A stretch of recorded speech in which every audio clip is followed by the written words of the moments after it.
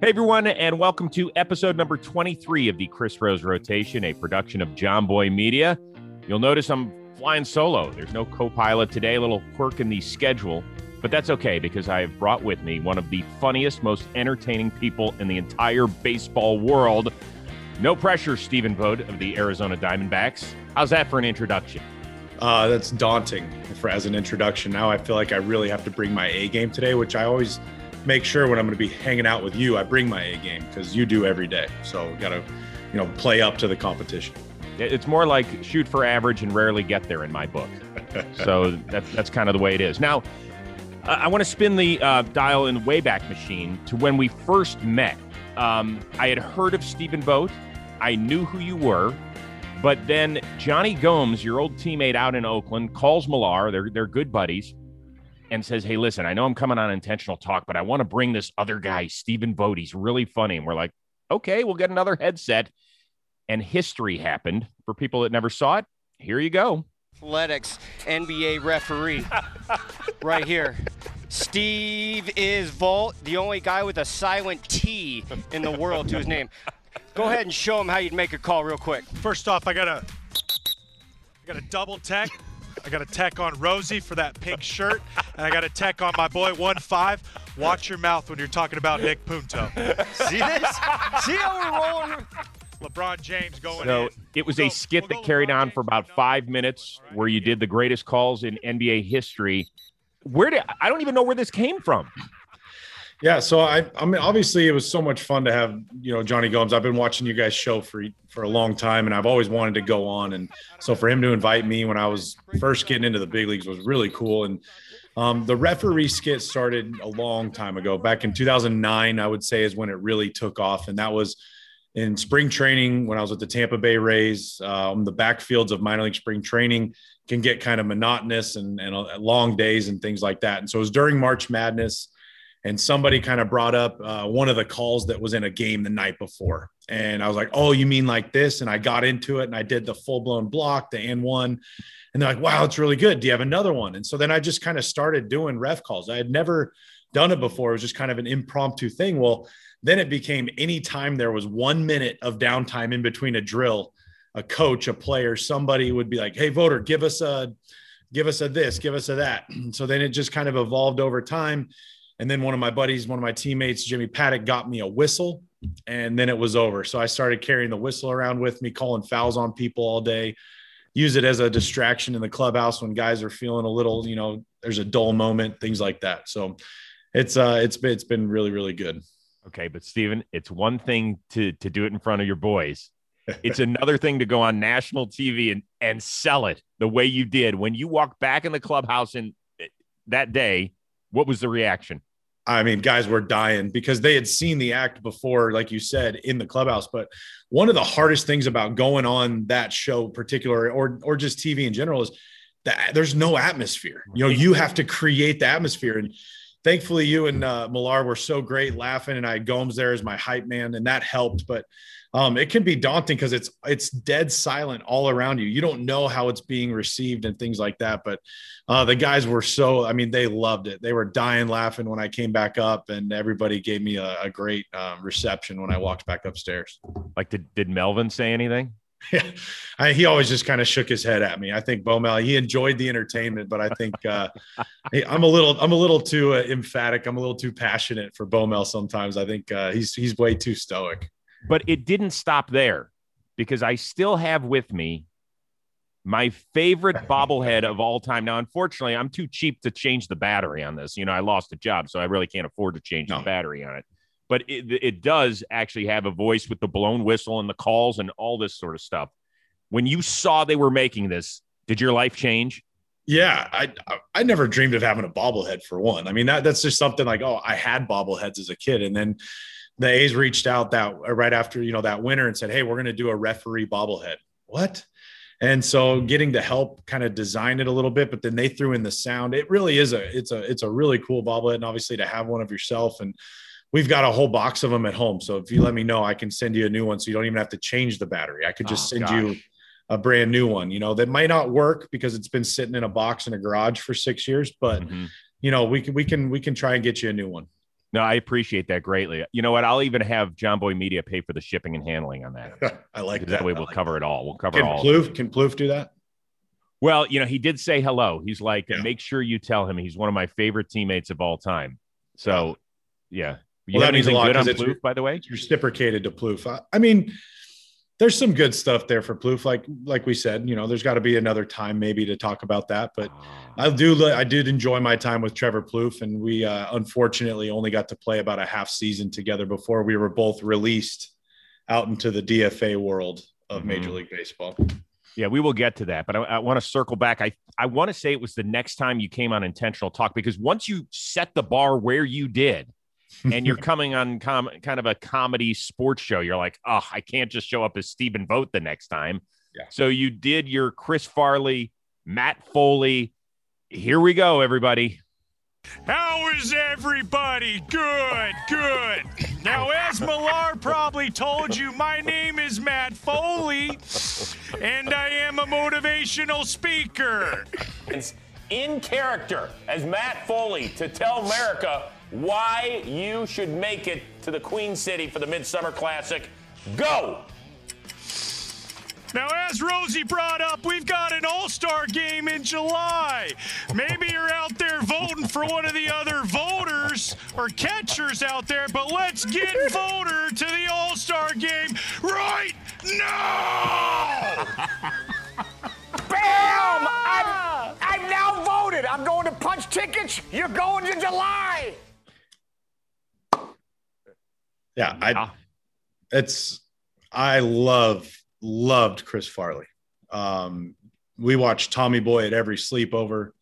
We watched his Saturday Night Live, the compilation all the time. And that was right during middle school. I wanted to be like him. I loved entertaining. I loved making people laugh. And so I started doing that skit in high school, Rosie. And I did my student body president campaign speech as Matt Foley. And this is in, was spring of 2002. So everybody still knew that skit and Chris Farley. And so I wrote my ASB speech to the cadence of Matt Foley Down by the River, came out, fell in front of the whole school, ripped my khakis. I mean, I was just all in. And so I loved that one. And I announced myself as the ref, thanks to Johnny Gomes. And then it's like, you got to bring something this next time. You absolutely do. So you were right. And so I'm really a two-trick pony. I'm a ref and I'm Matt Foley. And outside of that, it's just me. So you've seen it all. You've seen them all. But that's pretty good. Do you remember any of your speech that you gave? It was something to do with so our rival high school, Emmanuel High School in Reedley, California, they were right by the Kings River. And so I would say you're going to end up in a van down by Emmanuel, something like that. So it's rile up the student body, against the rival high school. So it was something along those lines, but I can't remember the exacts, but it was something along those lines and just catering it to the student body. And I did win the election. I was going to say, what was the name of the poor sucker that had to run against you? Because that kid ain't getting any votes. Yeah, I did kind of feel bad. And I think I went last. So that was probably good. It was probably good that I went last because I told our advisor, hey, I'm going to be doing this as my speech. And so I think they put me at the end. Did you get anything done during your administration? Did you get anything new in the vending machine or? No, you know what? I did preach, more open campus lunchtime, and I preached that I was going to get better Coke products, but you can't get anything done as student body president. Let's get serious. It's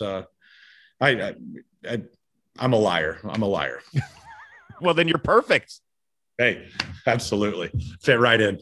By the way, you are one of two student body presidents on this podcast today. Wow. Thank you.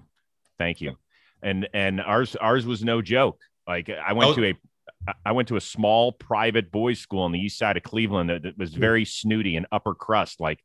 I graduated with 88 kids in my class. 3 went to Harvard, 3 went to Yale. That wasn't me. I was middle of the road. Yeah. As far as smarts went. Yeah. But we sound very similar. Then I was 79 kids in my graduating class. So it was a big popularity contest. I mean, it was huge. You just never know. We'll never know. So when did you start thinking I could actually be a Major League Baseball player? I probably, the first time I had that thought was my sophomore year in college. I went to Azusa Pacific and NAIA school, and I was kind of a late bloomer even then, and I really came into my own when I got to college. I could always hit. I was a decent catcher, but it didn't hit for much power. And then my sophomore year, we had a pitcher, Jason Ray, who was throwing 98. So every time he started, he was, there's 50 scouts there to watch him pitch in Southern California. And I remember specifically, foul ball back, and I turned around to go get it, because that was before the days of the big leagues where they had ball boys, and, you keep the same ball. You don't just throw it out because it may have nicked the dirt. And so I remember turning around and I'm like, holy cow, that's a lot of radar guns. And then I was having a really good season my sophomore year. I said, I wonder if any of them are watching me for next year, because I'd be eligible for the draft the following year. So that was the very first thought I ever had of playing pro ball. Was my sophomore year of college. And so it was never really a thing. I knew I wanted to go to college, and I knew I wanted to play baseball while I was going to be there. And that was about it. And were they there for you? Not yet. But I did notice towards the end of that year, a few of the scouts started trickling over to the, third baseline to watch me from the side towards the end of that season. So they were starting to kind of, and once you start seeing that as a hitter, you kind of, okay. Yeah, let's go. It was a lot of fun, and something I never really dreamed of was being scouted or anything like that. So, hey, everybody, I want to tell you a little bit about dugout mugs. Yeah, these things, they are perfect, whether it's for graduation or maybe end of the season for baseball. If you're in high school, you want to get your coach something. Dugout mugs are great because they can especially engrave things, right? I'm a Tribe fan, so I got my big C, I even got Chris Rose on here. So you ask and they will engrave away. It's that time of year. Plus, let's see here. If I just want to drink some high quality H2O, I get this one. I want to drink something a little stronger, I bring the old wine. And if it's like on a Friday or Saturday, I don't know, it's party time, I got the little shot glass special. Plus, if you just have a bottle around, we can help you out here before you load up your dugout mug. Use the code word JOHNBOY at dugoutmugs.com. You get 35% off with use of that code. That is 35% off. Let's go. Go get yourself a dugout mug or two. Cheers to that.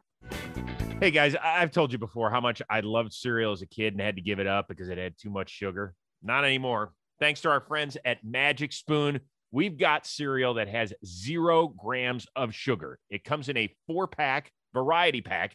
I only got 2 left because I've already devoured the peanut butter and the cocoa. They are already in my belly. Here's the nice thing. It tastes great, and it's great for you. 140 calories per serving. It's keto friendly. It's gluten free. It's all good stuff. And once again, 0 grams of sugar. It comes in 4-pack, great flavors. I got my fruity left. I got my frosted left. It also comes in cocoa and peanut butter as well. So you can enjoy it as a healthy snack or something to get your day going as well and feel good about what you're putting in your body. So go to magicspoon.com, use the code ROSE. You're going to get $5 off your first order. And these guys are so confident in their product that if for whatever reason you don't like it, it's a full money back guarantee. I guarantee you're going to love it. It tastes great, and it's got 0 grams of sugar. So go get your Magic Spoon today. We were actually in the same building several times when you were in college, but I did not know that, correct? No, you had no clue. Well, you did. You actually gave us a shout out. You just didn't know that there was a future big leaguer in the room. Okay, so you have to explain what, because people at home are going, what the hell are they talking about?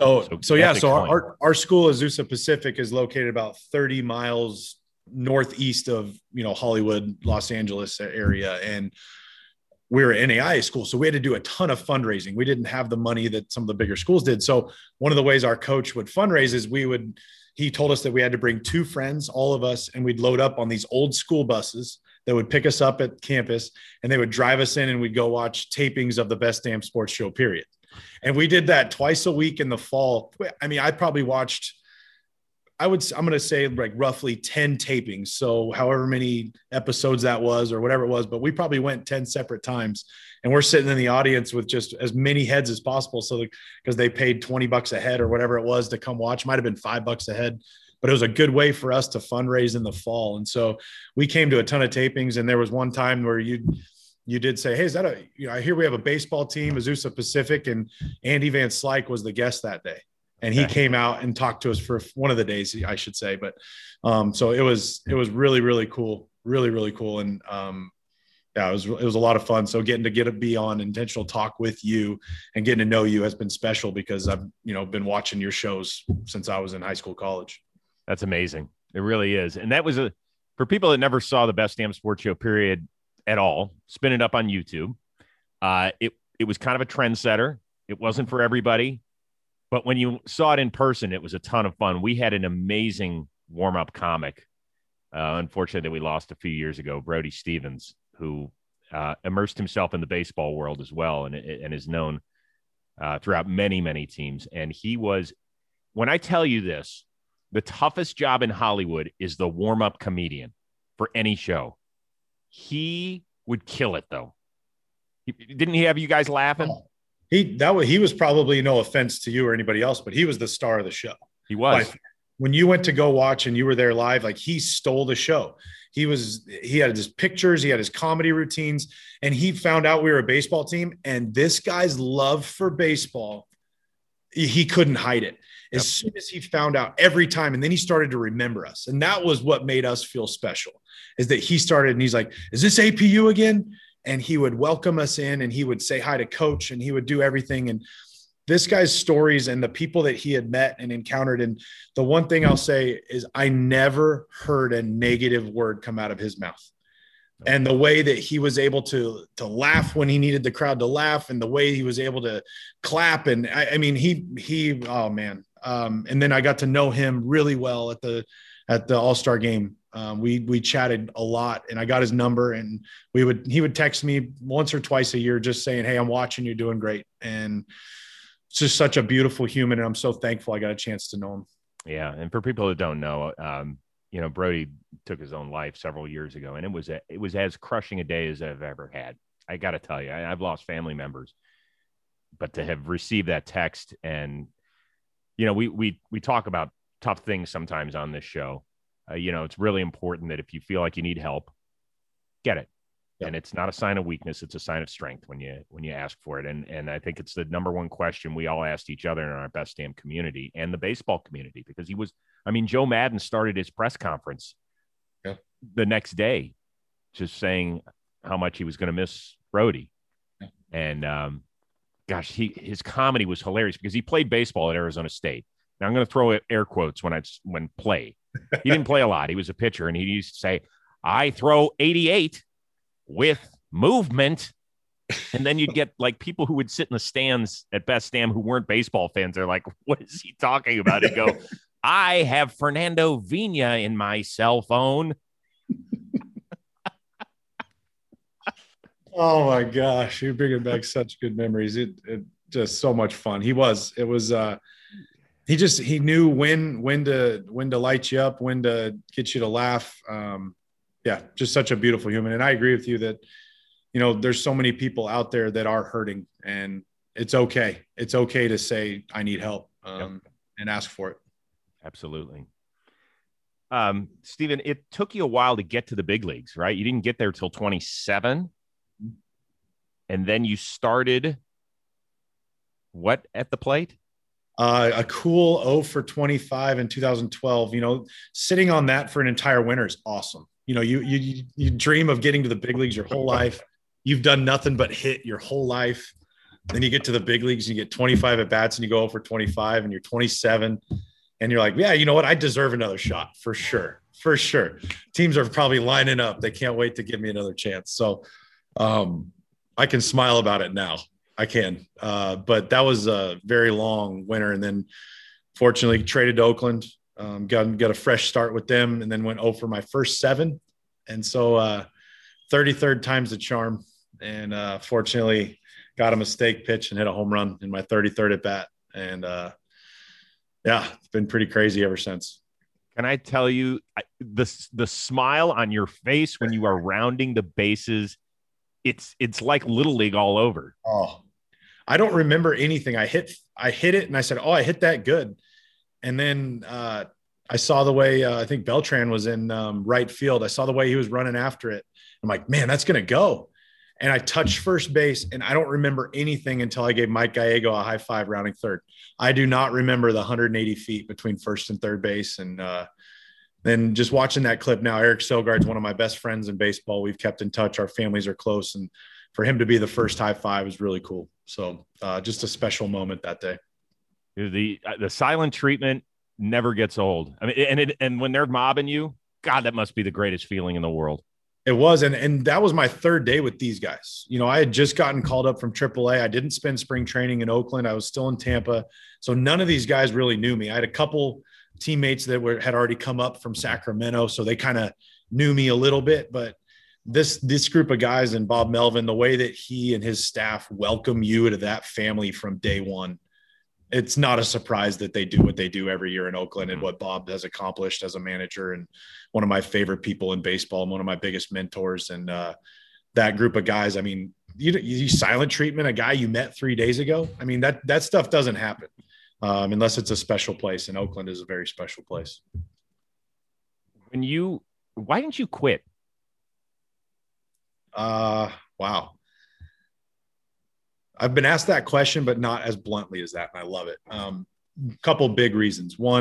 Number one is I've said from the time I was in high school, if you give me an opportunity to play, I'm going to prove you right. All I can ask for is a chance. And I always knew I was one of the best hitters. You know, like I said, sophomore year, you always have these dreams of playing, but it didn't become a reality until that sophomore year. But I always thought in my mind, like, I'm one of the best hitters on the planet, and I want to go prove that. And that's something that's always driven me. And equally as big is my wife, Alyssa. She's a coach.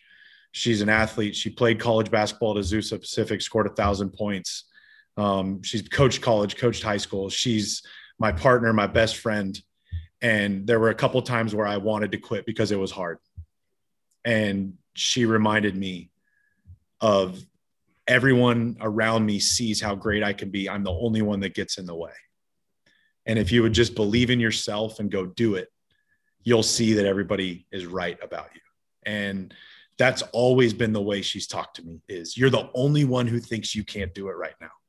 We all know how good you are and how great you can be. And she never discouraged me, even when we were down, when I was not a nice person to be around, when I was miserable. She was always there to just encourage me and say, hey, you got one more year. You got one more year. You got one more year. Stick with it. Stick with it. And she never let me stay down in poor me mode for very long. She allowed me to whine and complain like we all do. And then she said, are you done? Let's start working back towards getting in the right direction. So super thankful for her. And, she's a big reason why I am where I am still. You're not the first person I've heard that from on this show, by the way. I've heard a lot of, whether it's girlfriends at the time or wives, that are basically, hey, listen, bro, clean it up and go do your thing. Yeah. Yeah. I mean, Rosie, your life partner is the most important decision you're going to ever make on this planet. Whoever you choose to spend your life with and live your life with, that's the most important, because they're going to push you to be better. And I always tell young guys, and I always tell young people, that when you're looking for a partner in life, find somebody that's going to make you better. Find somebody that's going to push you to find that extra gear.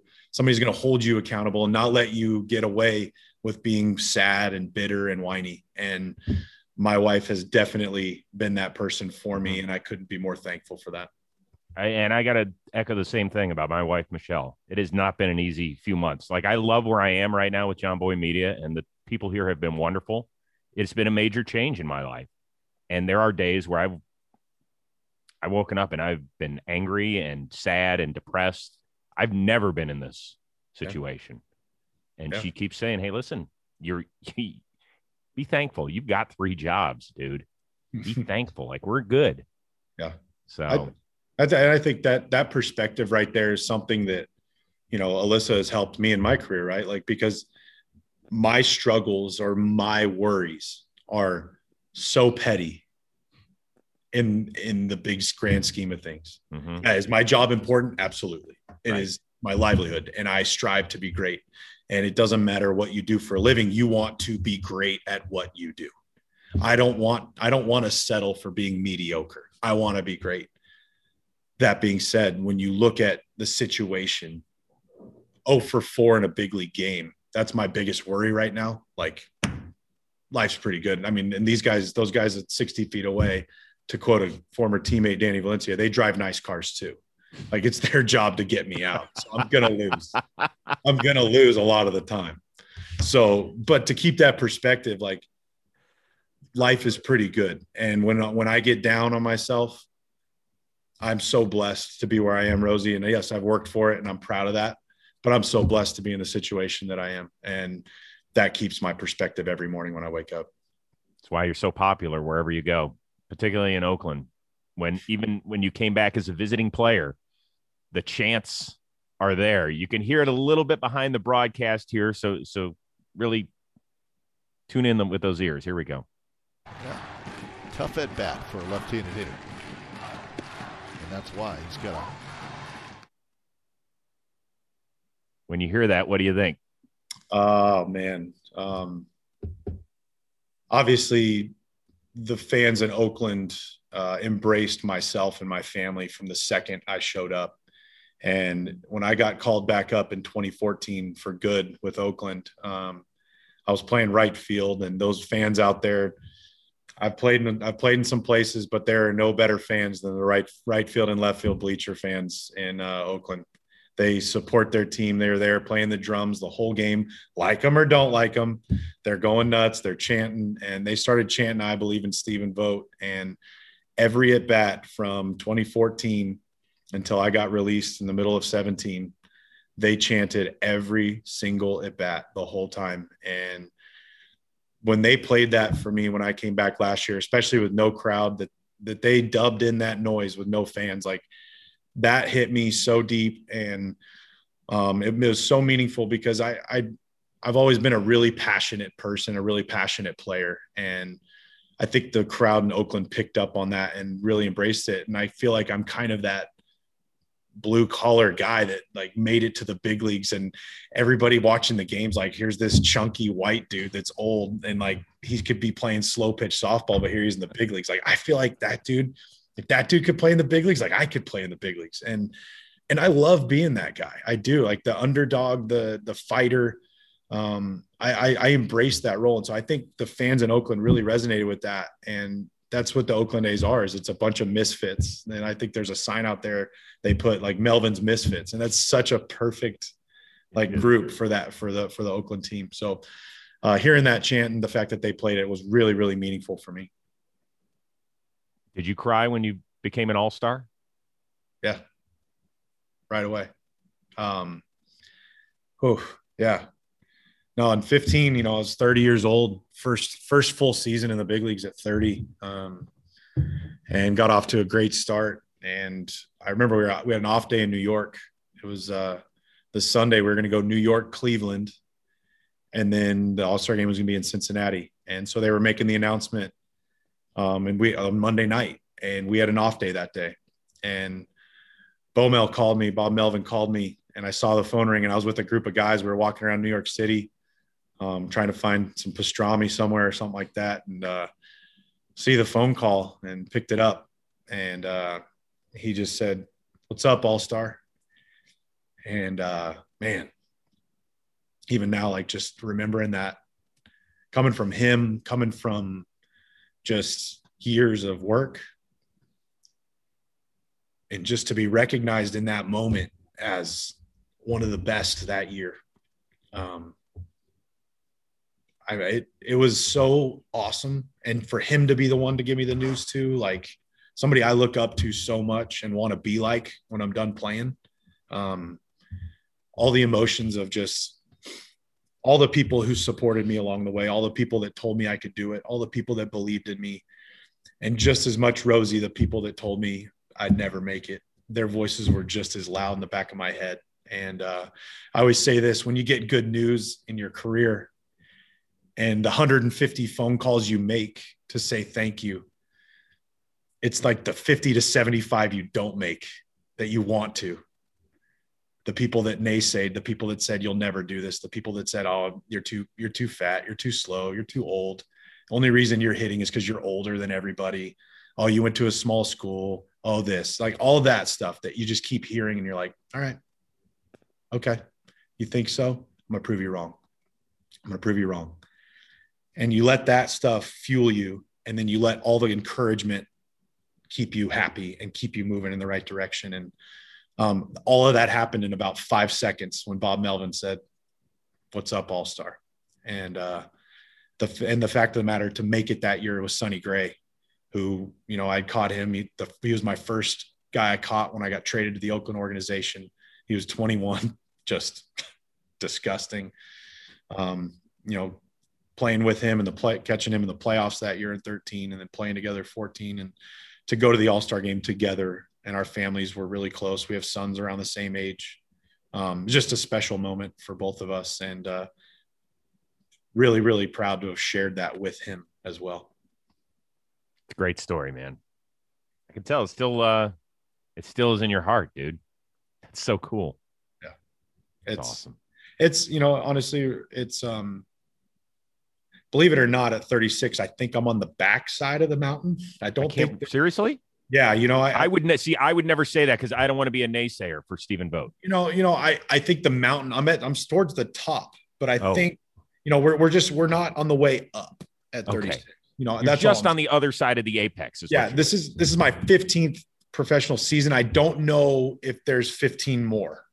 Got it. If that makes sense. Well, you know what, though? I'm going to stop you. There might be, if we include manager. Yes. Let's 100%. There might be 15 years left. Alyssa, I'm sorry if you're watching this and I say there might be 15 years left. I apologize right now. It was Rosie. He made me say it. Are you watching the game every night behind Torey Lovello on nights you're not playing, thinking what you would do in his situation? Yeah, a lot. Yeah. I like watching and learning. I like to watch how they go about, what I've realized really watching Torey, he's busy. He's busy during the game. He's talking a lot. He's very active. He's very aware of everything going on in the field. I've learned it. There's a lot of things I need to learn. There's a lot of things that are way over my head. I do find myself, you know, especially when I'm on the bench, you know, National League game right now, trying to think a couple innings ahead and to help with the young guys on the bench too. Like, hey, don't get surprised by this move in a couple innings, or don't get surprised by this. And it's good. You know, I like to overthink, because that way you don't get ambushed as a bench player. And I think that's important for every player who's on the bench to be doing at all times, is to be aware of when they might be going into the game. And who really helped me with that was Sam Fold, you know, GM now, but he's my teammate for a lot of years in Tampa and in Oakland. And, you know, he was the one that really got me thinking ahead in games when I was on the bench and starting to think about that stuff. So I've had people in my career, and so I'm just trying to help some of the young guys in that way. And all while also trying to get experience. But I love watching the way Torey works the back half of the game. It's really impressive to me. Let's say somebody made a managerial change in a month and they called you. Would you take the job right now? No way. Oh, why? I love playing baseball. I love getting to face the best in the world and seeing if I could still do it. I don't feel overmatched. I don't feel slow.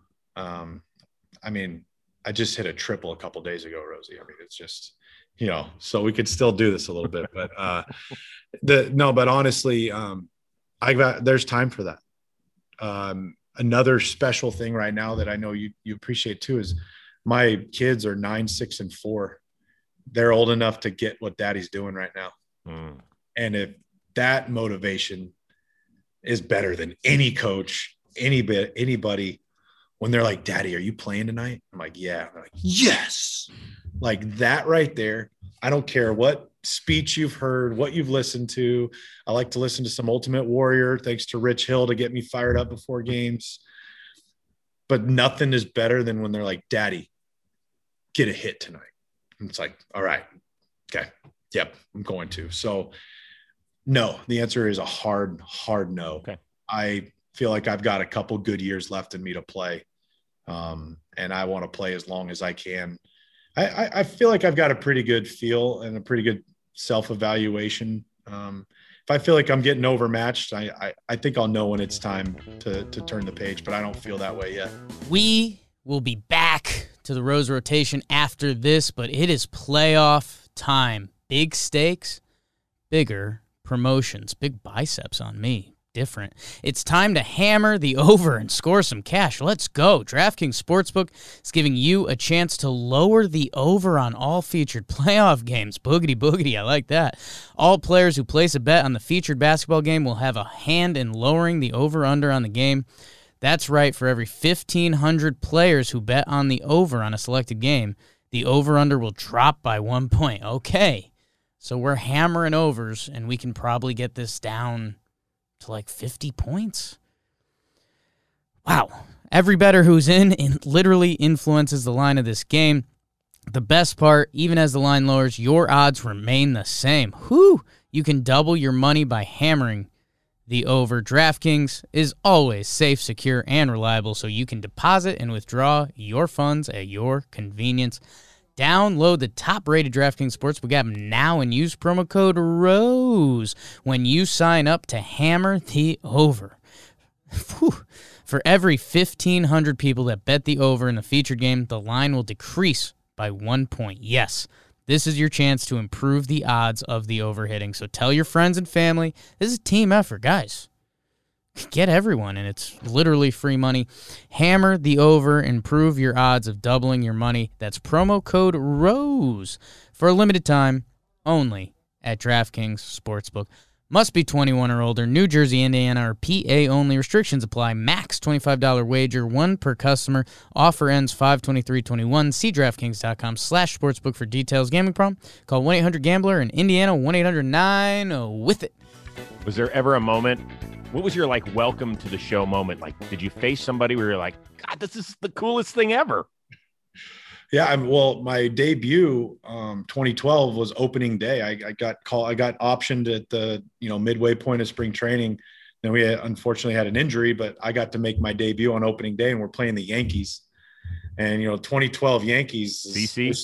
CC was on the mound, and believe it or not, I didn't get the start against the lefty with Joe Madden as my manager. I know, but I pinch hit in the 8th and facing Daniel Robertson, and Carlos Pena walked off Mariano Rivera, and I was on deck. And so I was like, oh man, I might be facing Mariano Rivera in my debut, but just hearing the names called on the Yankees side, and then hearing, Evan Longoria, Carlos Pena, all these guys on our side. And then it's like Stephen Vogt. And it's like, yeah. My dad's yelling and my wife's yelling. My mom's yelling. Those are the only 3 people cheering right now in the entire Tropicana field, because no one knows anything about me. But that was a cool moment. And then later in that year, Chipper Jones, getting to watch him in his farewell season, and I was in the other dugout. That was my first starstruck.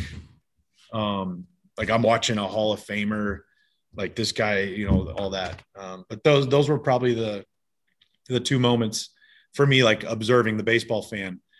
But then the final one was in 2014, and I was playing first base. And so I didn't get a chance to meet Derek Jeter, because if I'm catching, I'm definitely introducing myself and saying hi. Like that's a fact. But I was playing first base, and I hit a double, and I popped up like a pop-up slide. He caught it and tagged me on the backside and said, "What's up, Steven?" And I'm like, I don't know if you remember the movie Beethoven. Yeah. Where the daughter's like, he knows my name. Yeah. He knows my name. That's exactly how I felt. I felt like I was just a middle schooler whose crush just remembered his name. Like that was exactly what I felt like. Oh man. So that was probably the final, oh my goodness moment that I had. That's awesome. I know you're busy, but I've got a couple more questions. Just thanks. Absolutely. Man. I appreciate it. Of course. How do you garner a good relationship with an umpire back there? Is there a way to massage this relationship? I think so. To me now, especially with the checks and balances that everybody has, right? We have access to the data and the TrackMan and I'm truthful. So I think a lot of times, I'm trying to steal strikes. Of course, they know that. But if I catch a pitch that's off the plate and they ask me, I'm going to tell them it was off the plate. If I feel like it was a strike and they called it a ball, I ask them sometimes like, hey, do you mind if I go look at that one? And they say, yes, I'll go back and I'll look at it and I'll tell them like, hey, that was a strike. Or I'll come back and be like, man, you were right. Oh, I hate it when I'm wrong. But to me, it's about trust. Every relationship is about trust. And so why would it?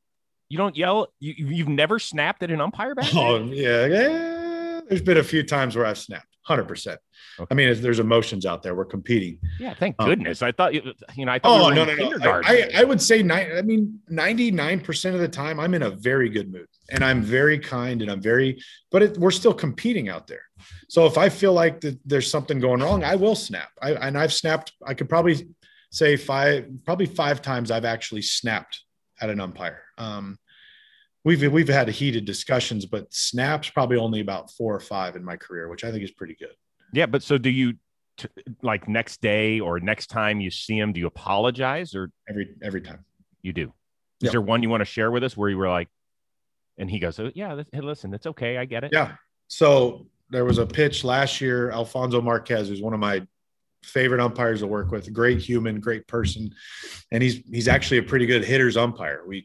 He's pretty tight. So Daniel Bard threw me an absolute perfect backdoor slider to strike out looking. It's like an 8-pitch at bat. I'd pinch hit with 2 outs in the 9th and pinch hit and battled. And he threw me an absolute perfect backdoor slider that just nicked the line on the outside. And in the moment, I kind of let him have it a little bit. And, just said, you're better than that. You don't call that pitch. Yes. And this and this. And then I went back and looked and I said, oh no, it was a strike. So the next day I found Alfonso and I said, hey, Alfonso, I got to tell you, I went back and looked at that pitch and as much as it pains me to say this, you were right. And I'm sorry that I yelled at you. And he said, you know what, Steven? He's like, you never say anything. So I actually went and looked and I did get it right. So he it was a nice little back and forth, little banter the next day. But, the honest part is Rosie's like, yeah, everybody's out there trying their best. And when you're able to remove emotions from it and look at it as that, we're all human. We make mistakes. We make errors. They're going to miss pitches from time to time. We all should be trying to get better. Everyone should be trying to get better, using the data, using what we learned from the night before to make a new mistake the next day. That's my goal every day, is to make a new mistake tomorrow. And that's what all we can hope is that everybody's trying to use all the information we have to get better. I hope everybody listened to that. Go back, hit rewind about 45 seconds and re-listen to it, including me, which I will do 7 times after I'm done with this.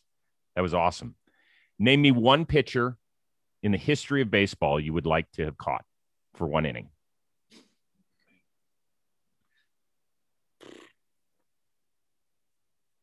There's a lot of pitchers that are running through my head right now. I think it would have been really, really cool to catch Pedro Martinez.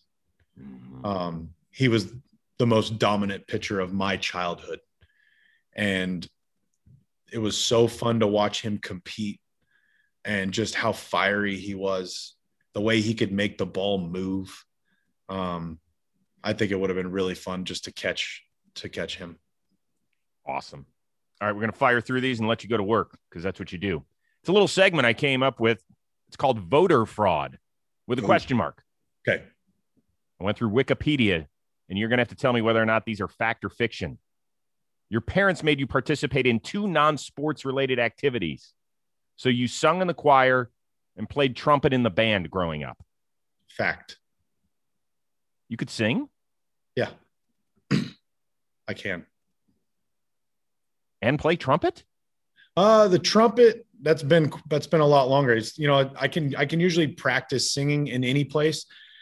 I'm not always carrying a trumpet around with me. So that's the practice sessions are a little fewer and far between when it comes to trumpet. Okay. But I have a good 15-minute commute every day that I can practice my singing. Speaking of, You participated in church musicals and dreamed of performing on Broadway if you didn't make it in the baseball world. Correct. I loved musicals. I loved singing. I loved acting. I was in the Sound of Music in high school. I was Professor Dreyfus in the Pink Panther Strikes Again in high school. Just any kind of acting. I loved the church musicals we would do growing up as a kid. Just so much fun. So you can really sing? I'm out of practice, Rosie, but I can sing a little bit. Yeah. All right. Next time. You went to the final Giants game at Candlestick Park ever. Yes. Yep. And we got to walk the warning track and walk the bases. And that was so cool. That was the first time I had ever been on a major league stadium surface. And I remember it like it was yesterday. So cool. And you also attended all 3 home games for the Giants in the O2 World Series against the Halos. Yes. Man. Yeah. So cool story real quick. I know 2000, first game ever at Pac Bell, the new Giants stadium. They were playing the Yankees in an exhibition game. And Jorge Posada hit one into the cove. And I remember sitting next to my brother and my dad. I'm like, dude, how cool would it be to hit one of those one day? And then 19 years later, I got to play for my childhood favorite team, the Giants, and hit a splash shot as a Giant. And favorite homer ever. And I can remember it like it was clear as yesterday, saying that I would love to hit one day. And last one, you are the second best basketball player in the Vogt household. That hard fact. Yeah. Never beat her in horse. Lost a 2-on-2 game to her and her teammate against one of my teammates. We were all dating at the time, so we had to make them dinner in college. Oh, nice. And yeah, it wasn't even a competition. We knew what we were doing. We'll leave it at that. Should have backed her down. Should have, play in a game of 1-on-1. If I backed her down, she would slip by and steal it, or she would swap me. I mean, we figured out that the only thing I'm better than her at is hitting major league pitching, because I can't even say hitting, because pound for pound, she never played a swinging sport. We go in the batting cage and she squares every ball up. She plays long toss. She is so much a superior athlete than me. It's scary. So I'm really hoping the kids get my hand-eye coordination and her athleticism and nothing else. Hey, well, way to marry up just like the rest of us, dude. This was a blast. I had so much fun catching up with you. We haven't talked enough. I know that you reached out to me after things went south at the other place. I always appreciate it. I appreciate your friendship an awful lot. Same to you, Rosie. I always enjoy catching up, and all the best to you and the family. And just remember that when you do get that managerial job one day, if you ever need some video coordinator or something else, keep me in mind. Okay, I'll let you know. Tell all the good people out there in Arizona hi and thank you. I will do that for sure. Appreciate it. And I appreciate everybody tuning in right here to the Chris Rose Rotation, a production of John Boy Media. Special shout out to my guy, Robbie Scirocco. You're killing it on the edit, my man. We'll see you next time.